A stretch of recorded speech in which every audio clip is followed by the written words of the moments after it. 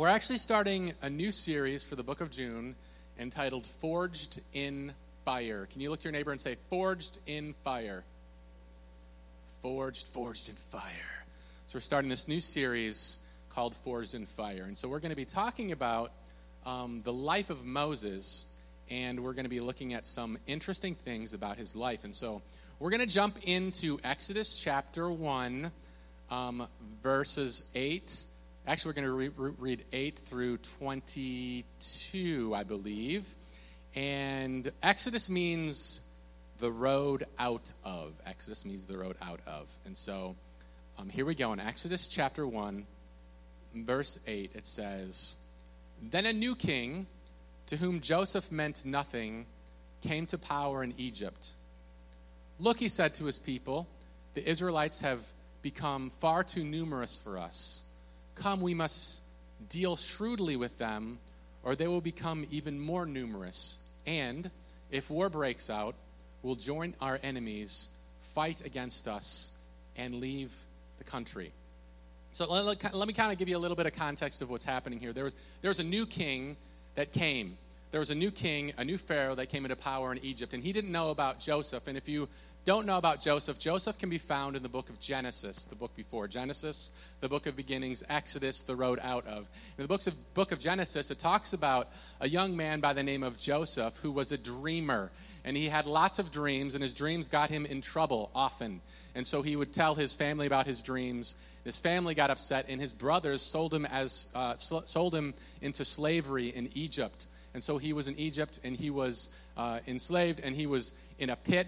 And while he was there, the Pharaoh of Egypt had a dream. And he had a dream with 7 cows and 7 stalks of grain. And he wasn't entirely sure what was going on with this dream. And so he called Joseph, because Joseph was known for interpreting his dreams. He called Joseph. And Joseph showed up, and Joseph said, "This is what the dream means." He said, "There will be 7 years of plenty, followed by 7 years of drought." 7 years of plenty, followed by 7 years of drought. And so Joseph said, what you need to do is you need to stockpile, you need to store up during the 7 years of plenty so that you're ready for the 7 years of drought. And so the Pharaoh listened to Joseph, and because of Joseph's words, he said, I need to put someone in charge of all this. So put Joseph in charge of all of Egypt, and he took care of all this, a huge administrative task where they took in all the grain, they took in all the food for the 7 years of plenty. And then when the 7 years of drought came, they were prepared, and all people from all over the land came to Egypt because Egypt had food. And so Joseph essentially saved Egypt, saved the land, saved the people. And so the people in Egypt loved Joseph. And here we have a story of a new Pharaoh who came into power who knew nothing about him. How many of you guys know it's good to remember your past? Amen? Like sometimes people want to, hey, you need to forget your past, you forget history, but it's good to remember your past. And here was a guy who had forgotten his own history. And so he forgot his history, he forgot his past. And so here's this new king who came, and Joseph meant nothing to him. If you keep on reading, it says, "So they put slave masters over them to oppress them with forced labor.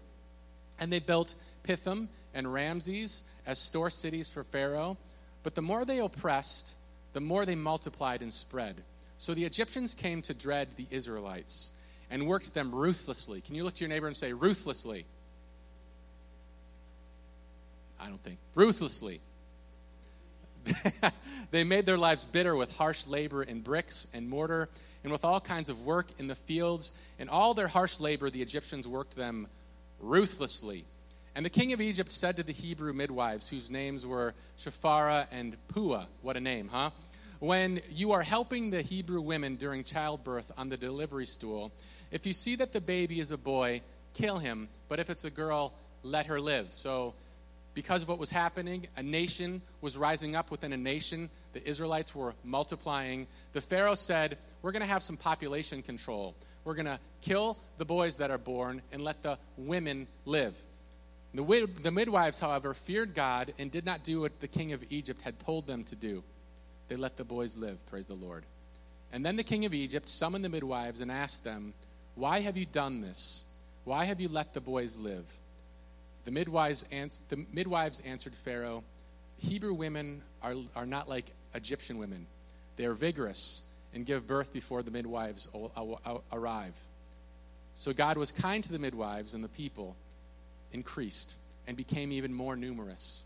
And because the midwives feared God, he gave them families of their own. Then Pharaoh gave this order to all his people: every Hebrew boy that is born must be thrown into the Nile, but let every girl live. It's kind of crazy, isn't it? When a boy is born, throw him into the river. I worship you. God, I pray that your word will just speak to us this morning. I pray that you will be glorified and that you will be lifted high. God, I pray that these words that were written many, many, many years ago will speak to us again today. God, we can come to your word. It just amazes me how we can come to your word and read it, and you can speak to us one way, and then we can read it again later, and it can speak to us in another way. It amazes me how your word is so alive. And I pray that you'll have it come alive again this morning, God. We believe in your word, and we believe in its power. We believe that you can do a life-changing work in our lives this morning, God, as we study your word. God, we give you the glory and the praise. Amen. So I just had a couple thoughts for you guys, and then I'll be done. Couple simple thoughts. As I was reading this, I don't know why this had never stuck out before, but a couple things really stood out to me as I read this again. And I think I've read this passage many, many times, but a couple things really stood out to me.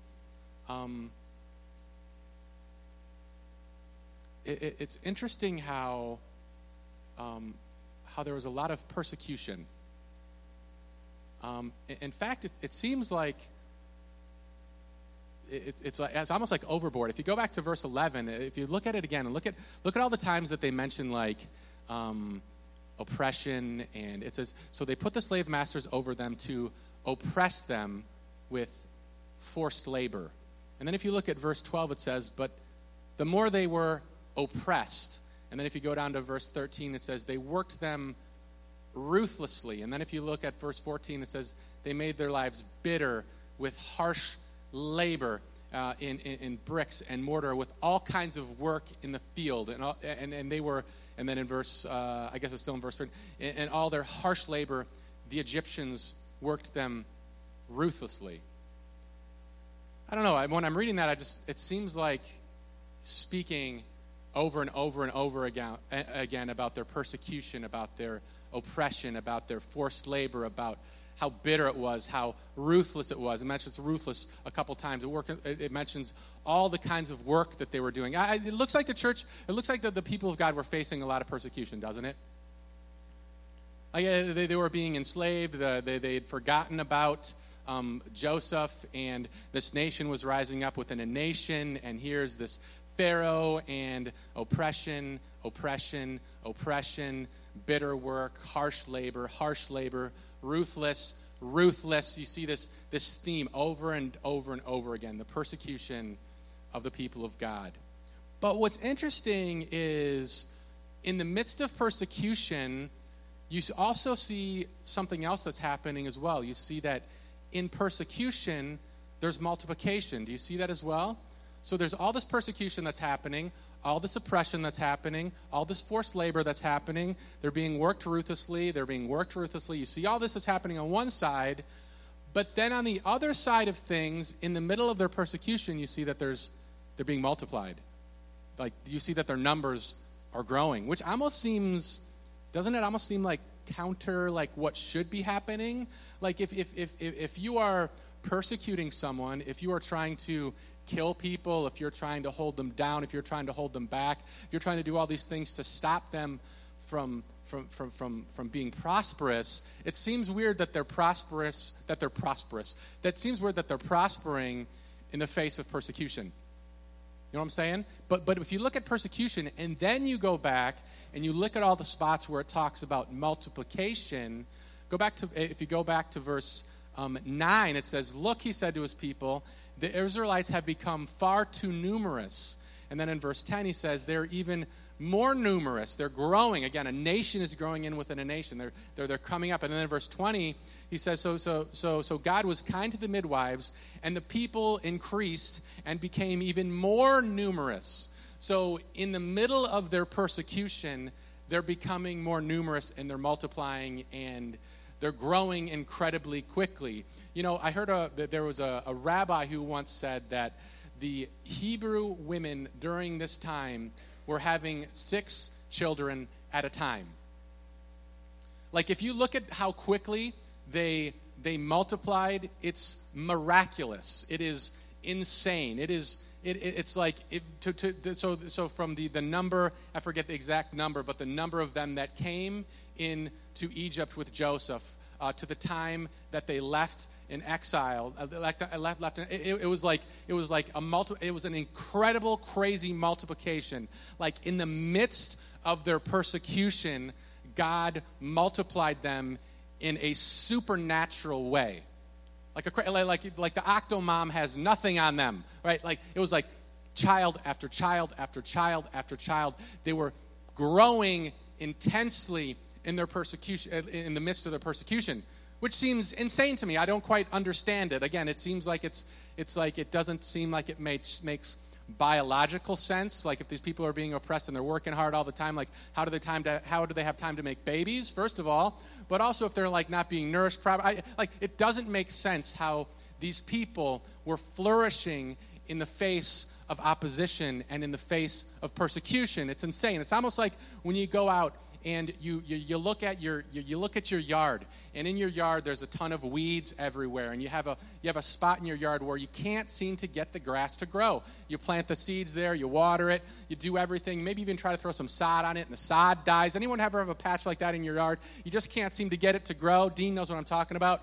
But then you go and you look in your driveway, in the cracks in your driveway, and somehow in the cracks in your driveway, where it doesn't seem like there's any dirt, it's just all out in the sun, there's nothing there, it seems like it's the harshest environment, that's where the grass is flourishing, and it drives me nuts. And you go out there, and you take a stick, well, maybe not a stick, you take like a rake, no, rake wouldn't work, you take like a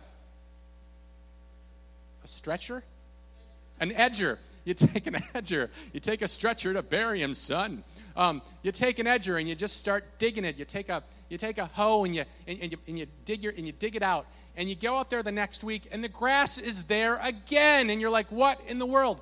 You go out again and you start digging at your driveway and you're digging at it again and you're digging at it again. You go out again in a few weeks and it's there again. You're like, oh my goodness, what can I do to kill this grass? Anyone else? No one? That's just me? My struggle? Okay, I'm sorry. But I feel like that's the way that Pharaoh was with these people in Egypt. There was a nation. He was persecuting them. He was trying to stop them from multiplying. And everything that he did, everything that he tried wasn't working. And they were flourishing in the face of persecution. And you know what's crazy? Like, I think throughout history, this is a principle of the church. Like, in the face of persecution, you can see that throughout history, in the face of persecution, the church has multiplied. Amen? And some of you here today might be like, oh my goodness, like I've faced all sorts of persecution because I'm a Christian. I face persecution because, I feel that's all the stuff that's happening. But the church has flourished in the face of persecution. And you can see this throughout history. In fact, even if you go over to the New Testament, you can see that there was a guy named Saul who was persecuting the church. And he went off and he was trying to get letters and to drag off men and women and throw them in prison. And he killed someone. He thought, wow, this is a great opportunity for the church to be stopped. He killed someone. And in Acts chapter 8, it says the church was scattered. And you would think the church being scattered, everything would stop, everything would, everything.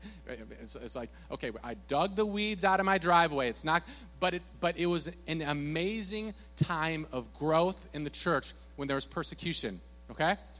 In the 1940s in China, before the 1940s, there was freedom of religious expression in China. And in 1949, I believe it was, they began to persecute the church. And they began to close the churches down. They began to drag off pastors and throw them in prison and throw them in jail. And the church went underground in the 1940s in China. Church wasn't allowed in China. Christians weren't allowed in China. I remember when I was in college many, many years ago, we actually sent some students from Evangel University over to China. And it was a big deal because if they were caught, it wasn't so bad for the students that we were sending over there.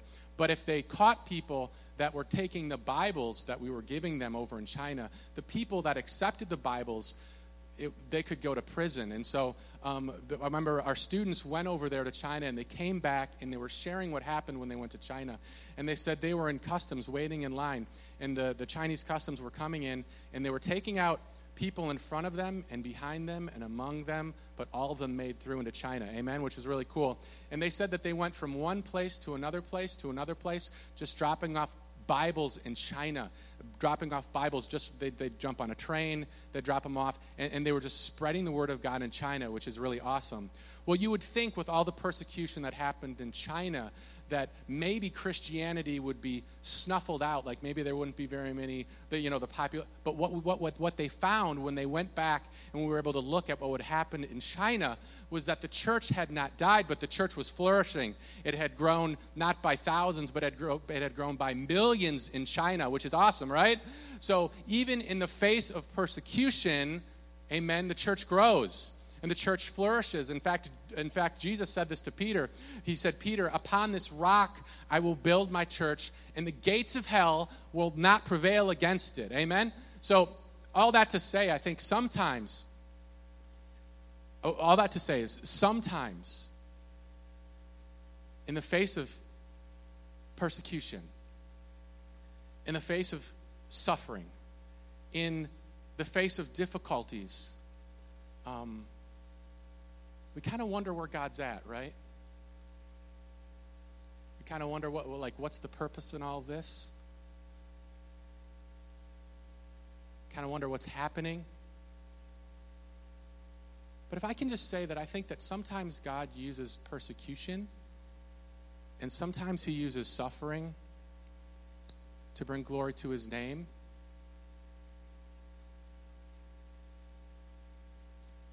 And really, I do believe this, that there's something about persecution. It's almost like it's like a separation. Like some people are like, well, why in the world would the church flourish in persecution? I don't understand that. Why would the church flourish in persecution? I think there's something to be said about, it's almost like the chaff being separated from the wheat. You know, it's like when times get tough, and if you're merely a fan of Jesus, when things get tough, you're like, yeah, no, I'm out of here. This isn't for me, right? But when times get tough and you are a devoted follower, pursuer of Jesus Christ, and there's that separation, and people see someone that, man, there's fruit there, it's attractive to the world. You know what I'm talking about? And even though it seems like the church should not flourish in persecution, even though it seems like you shouldn't flourish in your persecution, you shouldn't flourish in your hardships, like God wants to use that to bring glory to his name. He wants to use that so that when people look at you, they can see him in you, in your times of difficulty and your times of struggle. So the first thing that I see, which is so crazy, is persecution and multiplication. It doesn't seem to make sense. It seems like an oxymoron. It seems like that shouldn't be the case. But you look here and you can see that there is multiplication during persecution, during suffering. The second thing, the last thing that I have to say is, that's wild to me. Second thought is God's sovereignty. Can you look at your neighbor and say, God's sovereignty? Now say it in your best King James voice. God's sovereignty. Okay. God's sovereignty. Persecution and multiplication, it seems weird, but also it seems strange. God's sovereignty. If you can imagine taking yourself out of like not knowing the entire story of the Bible.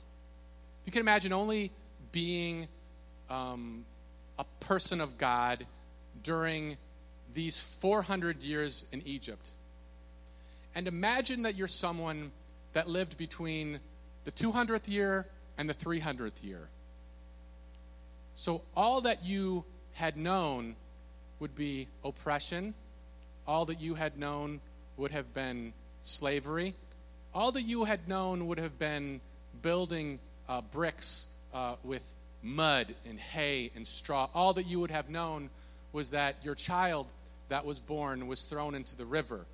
All that you would have known. I mean, it would have seemed like a pretty devastating life to live, being born in captivity in Egypt, thinking about the promises of God, but never maybe even really thoroughly experiencing them. Like you're someone, and your life is maybe you have like 20 kids, right? And they're all girls, and oh my goodness, could you imagine that? It's like, like the Duggars on crack. It's like, oh my goodness, this is insane. Like, so you have all these kids, like maybe you have all this stuff, but could you imagine living during that time? I could imagine coming to God and asking God why this would happen. Have you forgotten about me? Have you led me here to die? Like everything, I know your promises. I know what you've said, but I don't entirely, I don't see anything. All I know is oppression and suffering and slavery. God's sovereignty. What's really interesting is, if you have your Bibles, turn back to Genesis chapter 15, verses 13 through 16. And this is where Abraham goes out into the field and is looking up at the stars. Many years before, God speaks to Abraham prophetically, speaking to him of the things that are going to be happening in the future, many years into the future. And I think we kind of get insight into what God was doing while the people of Israel were in captivity in Egypt. And I would say that he was doing two things. He was, first of all, developing his people. Developing his people. He was honing them into whom he wanted them to be. He was making them long for a deliverer. He was making them become reliant on him. He was making them yearn for freedom. There's something about going through a trial or a hardship that makes you realize that you're in need of a healer. Amen? There's something about going through a hardship that makes you realize that you're in need of a redeemer. Like when you are at your wit's end and you have nowhere else to turn, man, there's something about being in that spot that makes you totally and completely reliant on God. And the Lord was developing his people, but also he was bringing about his judgment on the Amorites. So take a look in Genesis chapter 15, verses 13 through 16, it says. And again, Abraham, he's outside. He's looking at the stars. He has this experience with the Lord. And the Lord said to him, "Know for certain that for 400 years your descendants will be strangers in a country not their own, and that they will be enslaved and mistreated there." Isn't that amazing that the Lord specifically said to Abraham, this is what's going to happen. Your people, your descendants, they're going to go into it. They're going to be strangers in a country that's not their own, and they're going to be enslaved and mistreated there. But I will punish the nation that serves them as slaves, and afterwards they will come out with great possessions. In fact, if you read, I think it's in Exodus chapter, I forget what chapter it's in, but if you read in Exodus, when they left the people of Egypt, it actually says that they plundered all of their possessions. They took everything from the Egyptians. Like the Egyptians wanted them out of there so bad because of the plagues. They plundered the Egyptians and then left. So again, the Lord is speaking of something that surely happened. But I will punish the nation they serve as slaves, and afterwards they will come out with great possessions, everything that the Egyptians had. You, however, will go to your ancestors in peace and be buried at a good old age. In the 4th generation, your descendants will come back here, for the sins of the Amorites," isn't that interesting, "has not yet reached its full measure." So what he was saying to Abraham is, first of all, I'm developing my people. I have this plan. I have this sovereign plan, and I'm developing them. But also, I want to eventually bring my judgment on the Amorites. And can you believe it took God 400 years to bring his judgment on these people? Talk about being slow to anger. You know what I'm talking about? 400 years. And then finally he says, okay, that's enough. I'm going to take care of the Amorites and the Canaanites. But you see that he was developing his people, and he was bringing about his judgment on the Amorites. And so when I read this, you can see that God had a plan from the beginning. You can see his sovereignty from the beginning. You know, sometimes I think we look at our life through, it's like we're nearsighted and we have no peripheral vision. You know what I'm talking about? It's like, have you ever seen someone with those big old Coke glasses? It was like that, super nearsighted, and we don't have peripheral vision. We look at our situation and we look at it just merely just in the snapshot of time, and we see the things that are happening, and we don't entirely know why. We don't know why we lost our job. We don't know why things fell apart in this relationship. We don't know why. We look at it and we just don't understand in the snapshot of eternity. But here's God looking in on us in the strands of time. And Scripture says that he is the Alpha, the Omega, the beginning, the end, the first, and the last. He knows our story before it even begins. He knows our coming. He knows our going. We might look at our situation and wonder, why in the world is this happening to me? 2010, I didn't have a job. I didn't have a house. I was driving a minivan. My life was fantastic. And I was applying for a bunch of different jobs. I wasn't getting any. Wasn't even getting any interviews, Lori. I was applying for all these jobs. No one's calling me back. I'm like, my life is a failure. I don't understand.